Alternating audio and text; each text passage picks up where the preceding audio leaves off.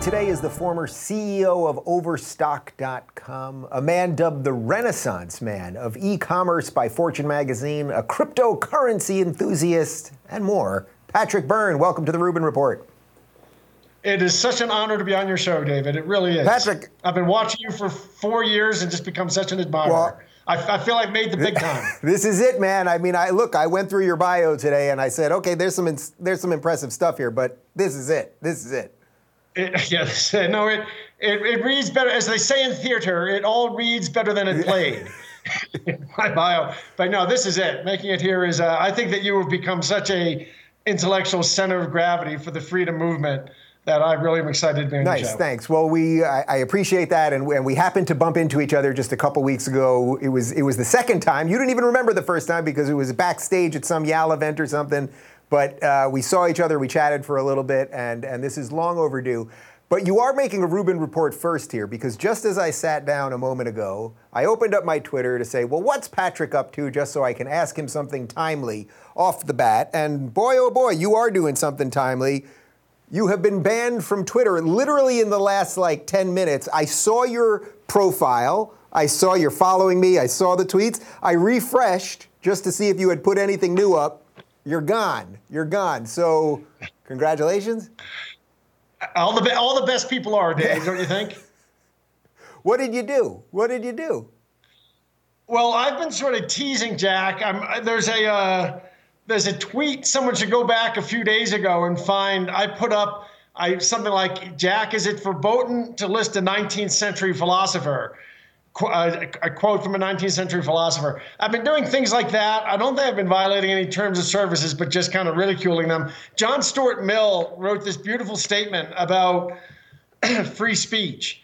And it was basically he who knows only half of, he only knows his own side of an argument, only knows half of the argument.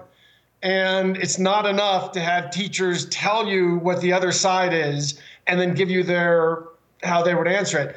That you have to be able to read the original material. So there has to be free speech. That's the only way we can have a fecund discourse and advance a society. So I put that up. I like to think that that's probably be kind of funny if posting 19th century philosophy is violating the terms and conditions. If John Stuart Mill can get you kicked off Twitter, I'm pretty sure I would be off of Twitter. So I have a feeling it might have been something else. But in any event, you're off the Twitter. Life goes on. Real quick, I want to focus really for this time on the censorship stuff, on what you think some of the solutions are, on tech, all of that.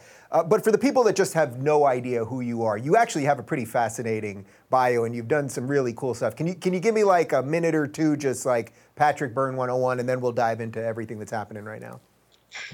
Patrick Byrne 101 is, I had a dual career in business and academia.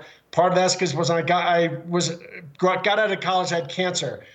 3 times, and I spent a lot of my 20s in the hospital. And for want of something better to do and convalescing, I did a PhD in philosophy. I was something called a Marshall Fellow, and did that at Cambridge, finished the PhD at Stanford.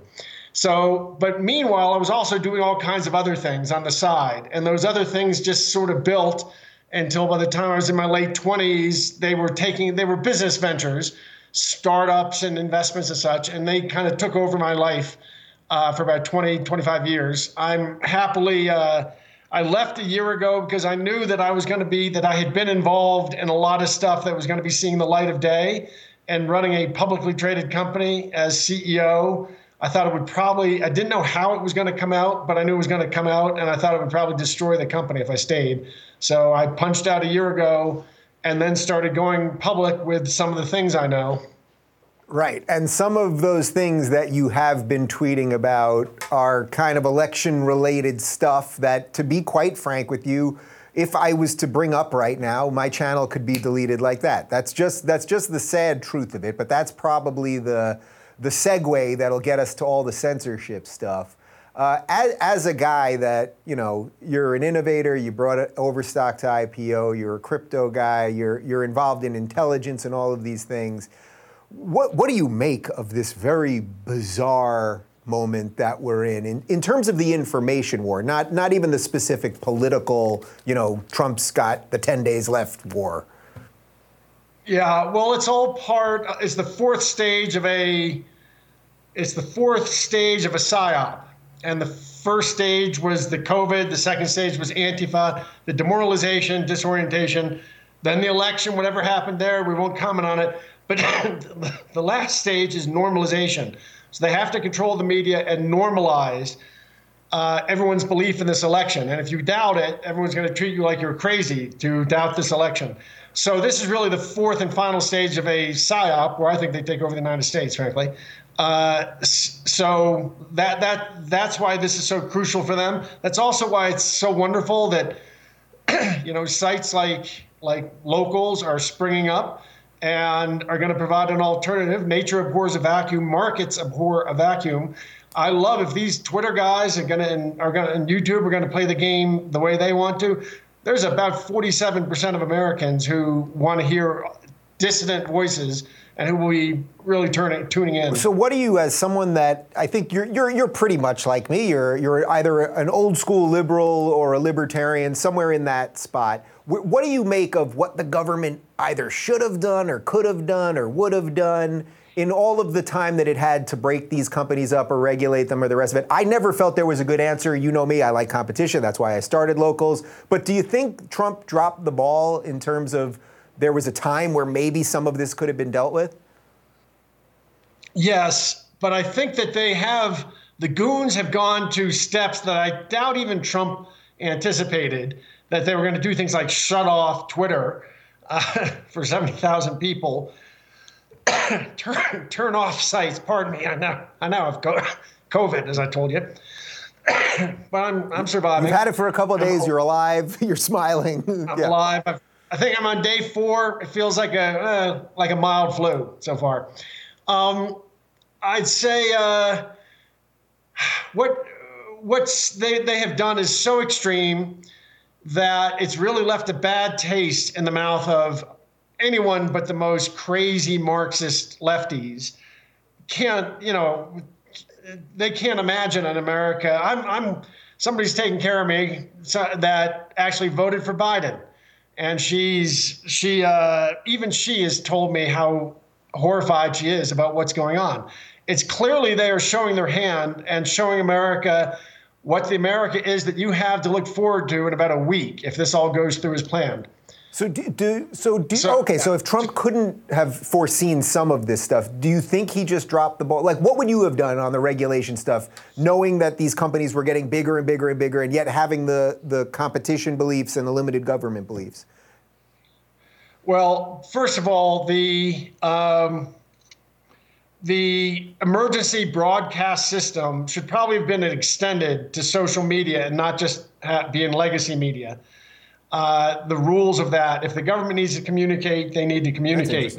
What if there's a nuclear blast or something, or a threat? In addition, I think that what they really have to do is get rid of this Section 230.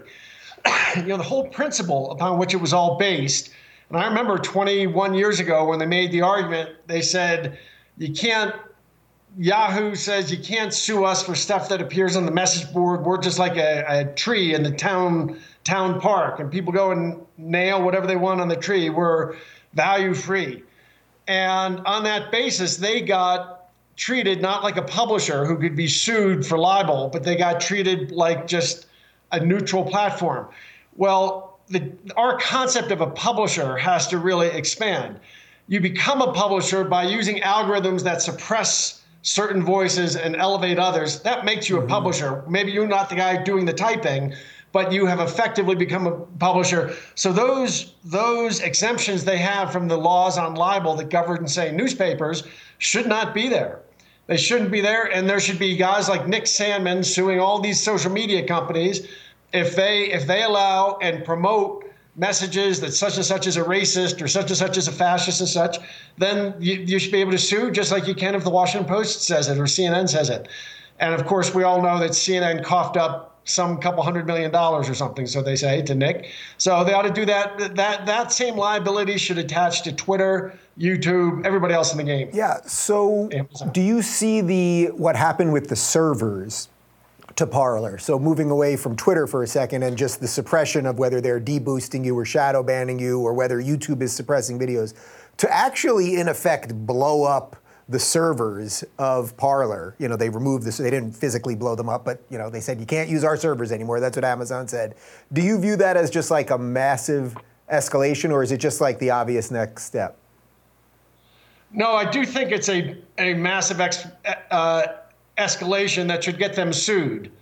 That should really get them sued for some great big check, because you can't tinker with. What if AT&T, go back to the 70s? Suppose AT&T had started saying, "Oh, when you talk on your telephone long distance, if you are promoting a Democrat, we're going to turn you off. Only Republicans will we let you talk about on our AT&T phone lines." Well, I don't know. I'd say that it would have been ridiculous. It would have been ridiculous. Doesn't matter that it's a private company.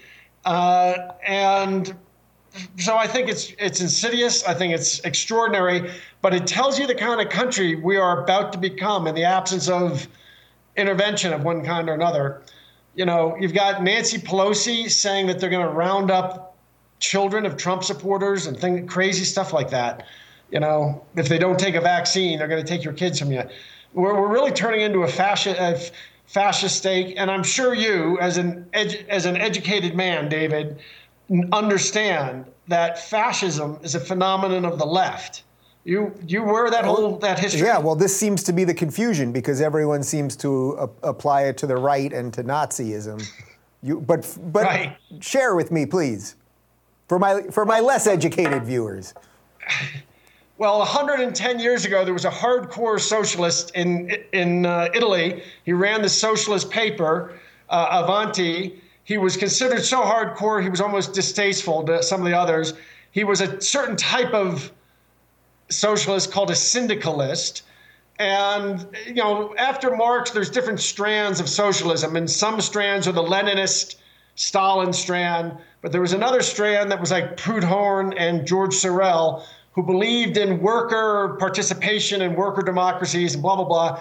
And they ended up evolving this theory of how to organize society, syndicalism, which is basically everyone belongs to a union and then of different kinds. And then the unions all meet in the halls, the great hall of the government. And with a firm hand of the government controlling and pushing, they reach their deals. And then you as a minion just live within the deal that your guild makes. That's socialism. The guy fought in World War I, unlike most socialists, and he came back after World War I, and he had a twist. He had a new frosting, which was that, yes, it is we socialists who understand the world correctly, but only we who have been bloodied in battle really have a place speaking for the future of the nation. And this guy's name was, as you probably guessed, Benito Mussolini. Benito Mussolini was a hardcore socialist. And even when he added nationalism, he didn't change his view of how you organize society. So you really want to think of there being two kinds of socialists. There's the international socialists, like the Trotskys, and then there's the national socialists, like the Mussolini, and then later his pal Adolf. But they're phenomenons of the left. They're not free market guys or anything like that. That was all recreated after World War II, that we were taught to think of them as right wing. They grew out of the left. Are you shocked that more people don't know that? I mean, I remember when I was on the Young Turks, when I was a lefty, like 5 years ago, or no, it was more than that now, 7 years ago or something like that. It feels like 10 lifetimes ago. I remember saying something like that on air once about, well, wait a minute, weren't these guys really on the left if you really know what leftism is? And everyone kind of screaming at me. But is everything that we're seeing now just a failure of our education system, that nobody knows anything? Not only do we not know history, we're actively erasing history.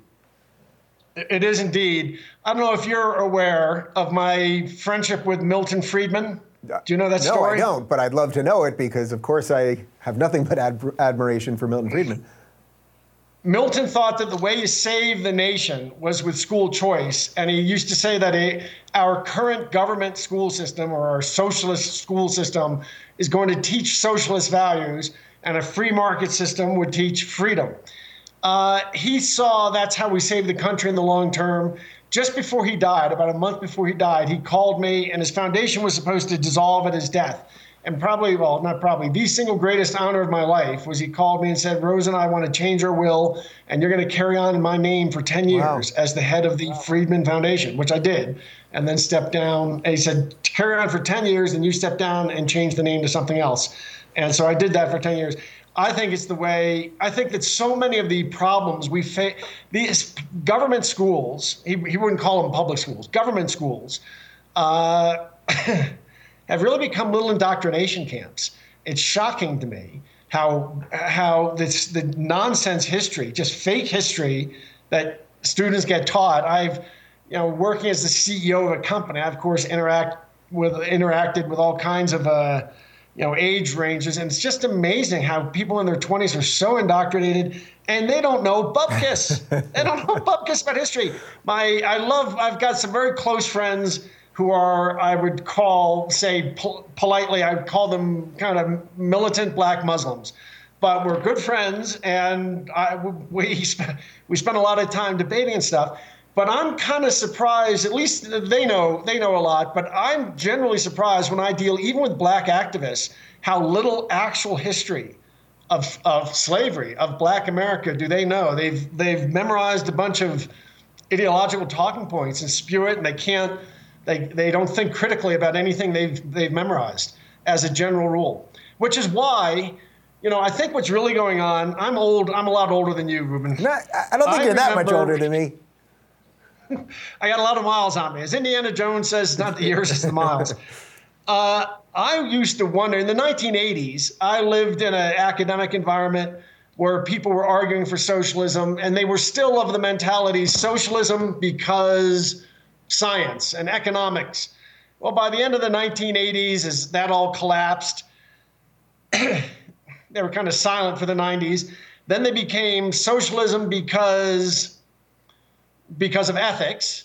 And so there were all these ethics programs set up at universities. And from what I saw of them, their basic point was, if you're going to be ethical, you got to be a socialist. And then by about 2010, it became socialism because you're racist. Yeah. Then by about 2015, it became socialism because shut up. And then more in the last couple of years, it become socialism because Black Lives Matter. It's all intellectual goo. So, and I wondered where they were going to go when they ran out of. I mean, I was in academia when I saw socialism collapse as a worldwide movement, and I thought there's always the control freaks among us. They're going to come back someday with some new way to pitch it. And I've seen in 20 years, like I say, there's 3 or 4 different stages. So this to me is just, they can't even have the arguments anymore. They cannot even conduct themselves in a normal reasoned discourse that you used to take for granted anyone out of college could do. And since they can't do that anymore, they don't really want to have the arguments. They don't want to have any debate. They just want to say socialism because power. Have you been able to figure out how many of them actually believe it versus how many of them just go along with it? So it's like, I don't think probably that Nancy Pelosi and Chuck Schumer in their heart of hearts are true socialists. They might be bigger government people than we are, but I don't think they're really socialists in that sense. I sense AOC is probably really a socialist. Ilhan Omar is probably really a socialist. But what do you make of the way that they've just sort of completely been able to eat the last remaining liberals, whatever you want to call them at this point? Well, I think of you and myself as the liberals. Yeah. I know, I'm trying. It's time we reclaim our word. There are other words that have been pejoratives, and then the people claim them. It's time we do that. Liberalism is what we are. They stole our word about 90 years ago, when it could no longer, up until about 90 years ago, you could sell socialism in America as socialism. After about 1930, because we were becoming enemies with the USSR, you couldn't call yourself a socialist. So they started calling themselves liberals. But they stole our word. It's time we claim it back. I'm sorry. So what do I think? Do I think that I don't know if Nancy Pelosi really, she understands power and she wants more power and more money, and that's all she understands. And that's, of course, going to lead her down to endorse increasingly lefty projects. There's a book, God, I haven't read it in 20 years, something like The Structure of Revolutions, It was about revolutions tend to have a certain pattern. And one of the patterns is they tend to keep lurching toward the most extreme members of the revolution. The Jacobins defeat the, whatever the guys were called, the Third Estate, or I forget what they were called. The Bolsheviks defeat the Mensheviks. The U.S. was the exception, our revolution. But when something like this gets going, there's this internal dynamic where everybody on the side of the revolution or their revolution has kind of an incentive to be more extreme than the other. And that's why the thing just spills and gets more aggressive. Are you shocked then that our system, I mean, I think a lot of people are watching this going, okay, I kind of get it and I kind of feel it, but maybe this guy's a little bit over the top. But are you shocked that our system, that so many conservatives really believe in, libertarians believe in, the ideas of the Constitution and the Bill of Rights and freedom and federalism and all of these things, that they were supposed to have systems that could stand up to this? And we're watching the systems just collapse. I'm actually, right when I saw you got banned from Twitter, the next thing that I saw was that the Democrats are now trying to push a thing to ban the Electoral College. Like already. You know what is sad is when you actually when I talk to my activist friends, and if you even ask them, gee, well, what is the argument for the Electoral College? Or what is the argument for free speech? Or they have no idea. They have no idea. They're like a little kid going into a garden, seeing stuff, I'm going to pull that up and look at it. They have no idea how anything actually works. And so they want to junk everything and throw it out, and they have no idea why the Electoral College was a good idea. So I think that the thing to know about them is when you actually engage in discussion, they can't even have intelligent discussions, as far as I can tell, about the background of these rules, the background of property rights, the background of free speech. What is it that made one little clump on Earth suddenly explode 500, 600 years ago and do so well? Well, it's because we figured out certain philosophical principles. Religious freedom and in general freedom for your own conscience.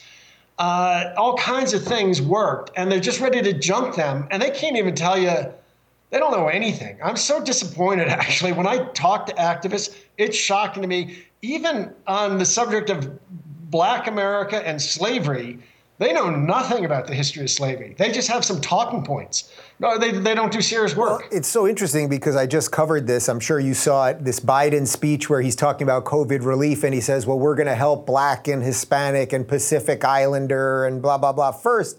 And it's like, that's actually against the Constitution.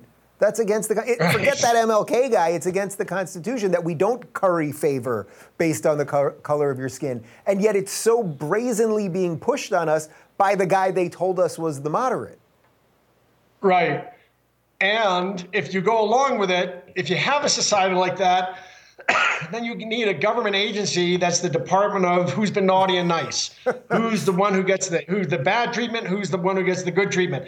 Once you have a government agency of who's been naughty and nice, or whatever they call it, making decisions like that, then you have this, it's a terrible solution. Any child will know what's going to happen over a decade, if that, in a government where the government is trying to fine tune things like that. And it just creates this pandering citizenry who think their job is to supplicate to the government, who's going to be the one. And, I'm going to make an argument about why I've not been naughty and I'm nice, and he's been the one who's been naughty.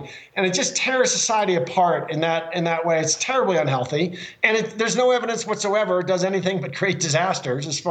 I lived in communist China in 83, 84, when they first opened up. And I saw a lot of this stuff unfolding there.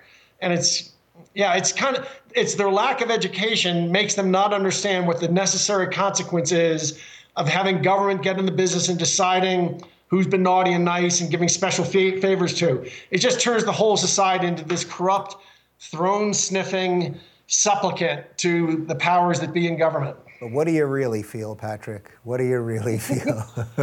Is throne sniffing going to get by? I don't think you can say throne sniffing. No, please. The whole mainstream media is going to be throne sniffing for the next 4 years. So, yeah. But wait, so bringing this back to the big tech part, because you were running over stock, you're well known in the crypto world and all that. When people look at these guys like Zuckerberg or like Jack Dorsey at Twitter or the rest of them, and I think a lot of people think that they're sort of these inherently evil characters, where I'm a little more sympathetic to the human condition of they're managing these virtually unmanageable things. I think they do have a lot of the bad ideas that you're talking about. I think they've shown themselves to only censor one side, the whole thing. Do you have any sympathy as a guy that's run big businesses that with the type of stuff that they have to manage these days and the pressures from government? Or do the millions make up for it that they're getting paid? The hundreds of millions make up for it. No, I don't have any sympathy. The way to handle it is just keep everything simple, keep the truth, and keep the rules simple. Simple rules for a complex world. If you start getting in the business of censoring by content, by viewpoint, then you in Facebook are going to need your department of who's been naughty and nice. It's a terrible road to go down. I actually, I got to tell you, all I know about Zuckerberg is his Chinese. I hate to be a Mandarin snob, but his Chinese stinks. In about 6 weeks of studying Chinese, this guy's been married to a Chinese woman for 10 years. His Chinese sounds to me like probably mine did after about 6 weeks of study at Dartmouth College. And that tells me a lot. This guy studied it for years, got a Chinese wife.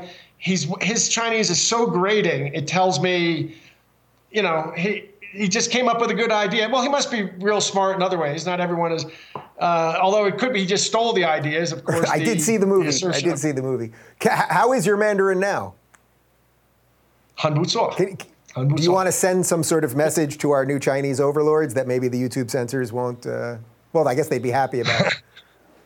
我很高兴跟你们谈话。我1983年到1984年，我在北京师范大学学习中国古代历史和哲学。这样 I am a great admirer of the Chinese. You have that to you can turn that into a native speaker. They can translate. So it's a shame. I've loved China, and this is probably a dangerous thing to admit. I'm an old China hand. I grew up loving China. I saw it as if I had a historical role in the world, it was going to be to somehow build. I think the best thing that could happen for the world is some sort of merger of the U.S. and Chinese principles that actually could create a healthy, perpetual peace for the world. We have a lot to learn from the Chinese. They do some things very well. Their family, their traditions, their focus on education and building human capital, all kinds of things I saw in China, and I thought, boy, this is what we need to see more of here. But what I love about our system is freedom, and there needs to be some sort of merger of those interests. And if they may not be really the ultimate guys behind this, they may be involved. It may be somebody else. The truth will come out. I think sooner rather than later. But if they have been involved in this, all I can say is it's a real disappointment to me, because I spent my whole life thinking of them as my friends. I kind of love them almost as much as I do America, frankly. So I have to say, in full transparency, when we met just a couple weeks ago, you said to me, hey, Dave, I really like what you're doing. And I think you said something about locals.com, and I said, oh, well, maybe we should talk. We literally got on the phone like a day later. I had you meet my business partner about 2 days later. You immediately invested. So you do own a piece of locals.com, which is thrilling for us, and I think you're going to help us navigate these really freaking, these nasty waters, basically, these really rough waters that we're about to go through. Is there something, I'll do it publicly, is there something we should be thinking about as this company's growing right now in the midst of all of this that maybe I'm not thinking about yet? I keep the faith. I do not think we're going to lose this. I actually think that we're going to win. Keep the faith. I would say that they say in venture capital, bet the jockey and not the horse. When I met you, I knew I wanted to bet on you as the jockey. at least as much about that as your fundamental underlying idea. However, what you spoke to me about with locals sounded so precisely matching my view of the world and what was needed, and a way to be off the main platforms in a way they could not come after, which I think when we spoke about it, we thought it might be some distant abstract. We didn't realize it 3 weeks later. Yeah, I didn't realize 3 weeks, but at least a month. Yeah. At least a month. What's next for you? Well, I'm going to see how this plays out over the next week, and then I'm going to take it easy. I sort of just had a tough year and a half, and since I left the company, and we're going to see how this plays out. Then I'm going to take it easy, probably go lay somewhere warm in the sun is what I need to do. I probably should be doing it right now, but go lay in the sun in some tropical location is what I'd really love to do. That sounds like a plan. Well, Patrick, I'm thrilled that we finally did this. I'm thrilled that we're partnered up on locals, and we shall see. We shall see what happens. I normally don't end a show like that, but I feel like that's the best I got right now. Like, we shall see, right? May you live, as the Chinese say, may you live in uninteresting times. Yeah. Unfortunately, we got the interesting times, which I know is a Chinese curse. That's the problem. Right. But I'll be watching locals with great interest, and I think half of America is fed up with this censorship. They're going to gravitate very quickly to what you have to offer. Nice. Well, I wish I could tell people to follow you on Twitter, but you are suspended. Where can I send them, at least? Is there any other place I can send them? Deep Capture, deepcapture.com. Deepcapture.com. That's where I've been writing for about 15 years. When I have something to tell the world, I put it up there. Great. Awesome. Well, thank you so much, and feel better. Drink some OJ. We'll talk soon.